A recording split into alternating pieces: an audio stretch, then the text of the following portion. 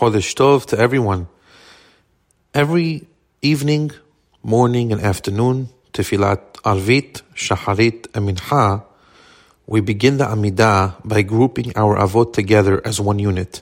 Elokei Avraham, Elokei Yitzhak, Elokei Yaakov. We invoke their merits 3 times a day as we turn to Hashem in our tefillot. We also attempt to emulate them as we recall their personal history and how they prayed before Hashem.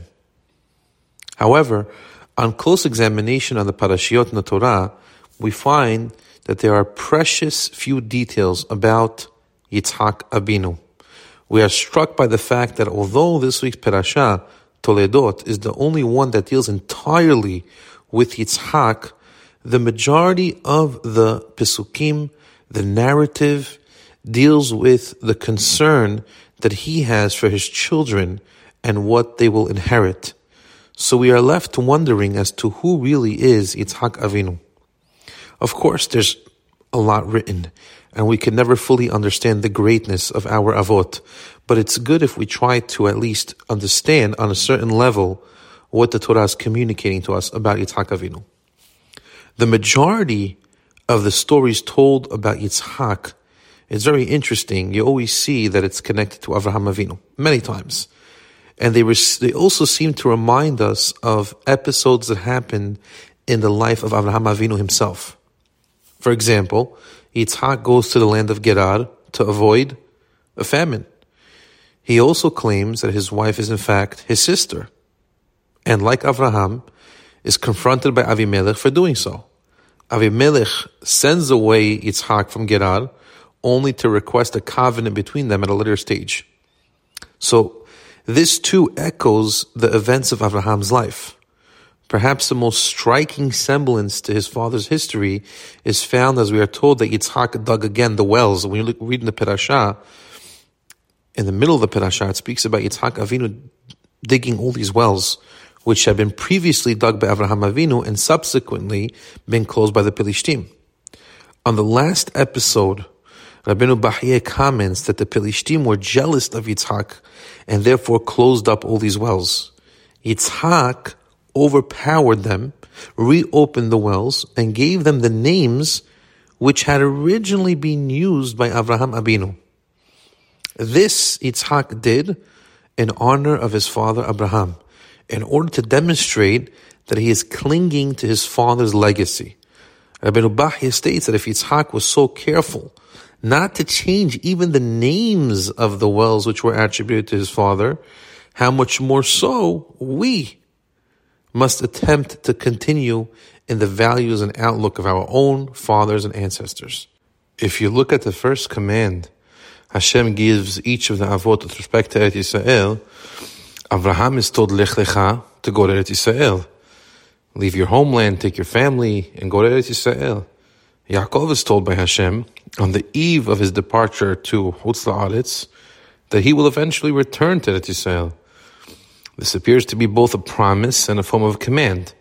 Yitzhak, on the other hand, is told to stay in Eretz Yisrael. If you look in Bereshit, Perek Chavav, Pasuk Bet, Vayera elav Adonai, Vayomer al tered Mitzrayma, Shechon ba'aretz asher omar elecha. Remain in Eretz Yisrael. So we see that Yitzhak's role is to remain, to continue, to consolidate, to uphold the work and legacy of his father, Abraham Avinu.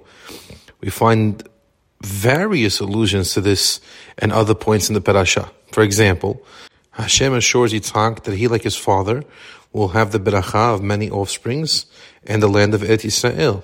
In justifying the promise, Hashem says, Akev asher shama Avraham bekoli, vayishmor mishmarti, mitzvotai, hukotai, vetorotai.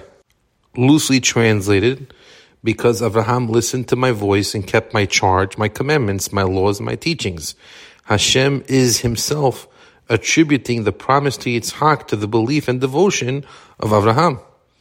Surely Hashem is stating that the continuation of his covenant with Yitzhak is based upon the fact that Yitzhak will also continue in the footsteps of his father. Another example is when Yitzhak stops in Beersheba on his return journey to Eretz Yisrael, Hashem again appears to him.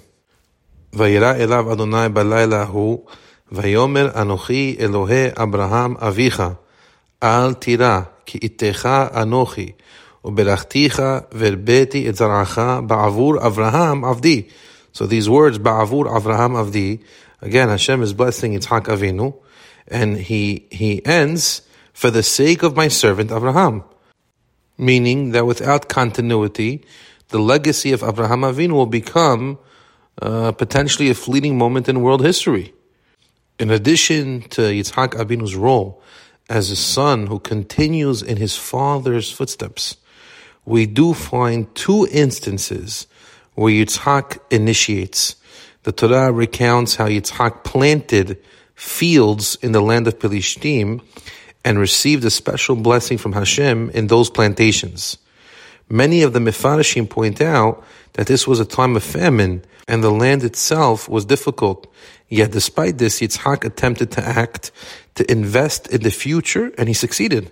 He demonstrated both belief in himself and most importantly, belief in Hashem.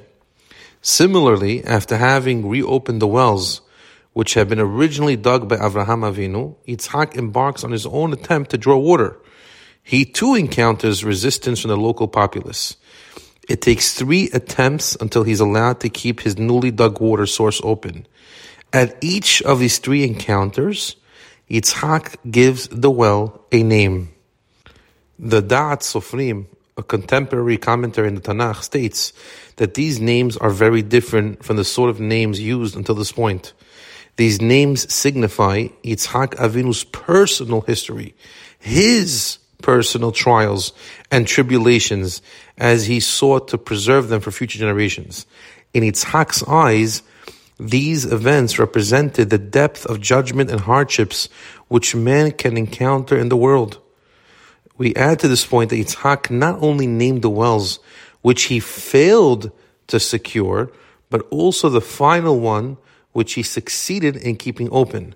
This way, Yitzhak left a lasting commemoration to the attribute of perseverance, persistence in doing something despite the difficulty or delay in achieving his success. Yitzhak aimed to achieve his goal.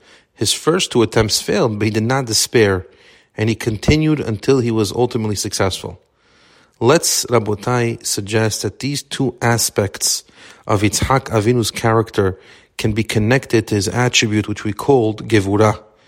Avraham Avinu represents Chesed, Yitzhak represents Gevurah. Gevurah is might. Gevurah is understood in Jewish thought as the ability to limit oneself. This could be seen from a famous Mishnah in Pirkei Avot, Ezehu Gibor, Hakovesh et Yitzro. Who is a Gibor? Who is a person who represents strength? The person who represents strength is the one who could conquer his evil inclination.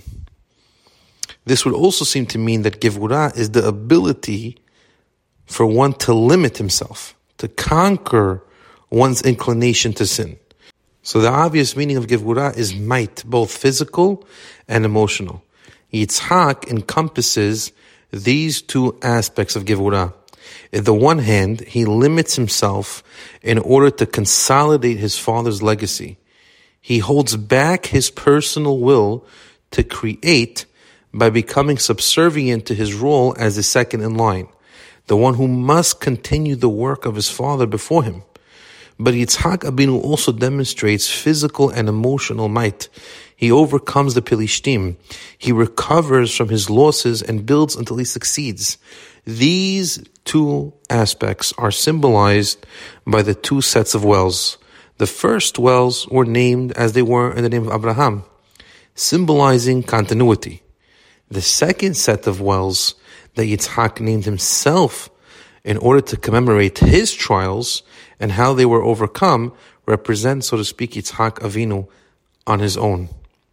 As we read Parashat Toledot, we too should try to emulate Yitzhak Avinu. We must find the ability to uphold the legacy of our ancestors and the will and strength to overcome the difficulties and hardships in our own lives. Every single generation has its own difficulties and hardships that they need to overcome.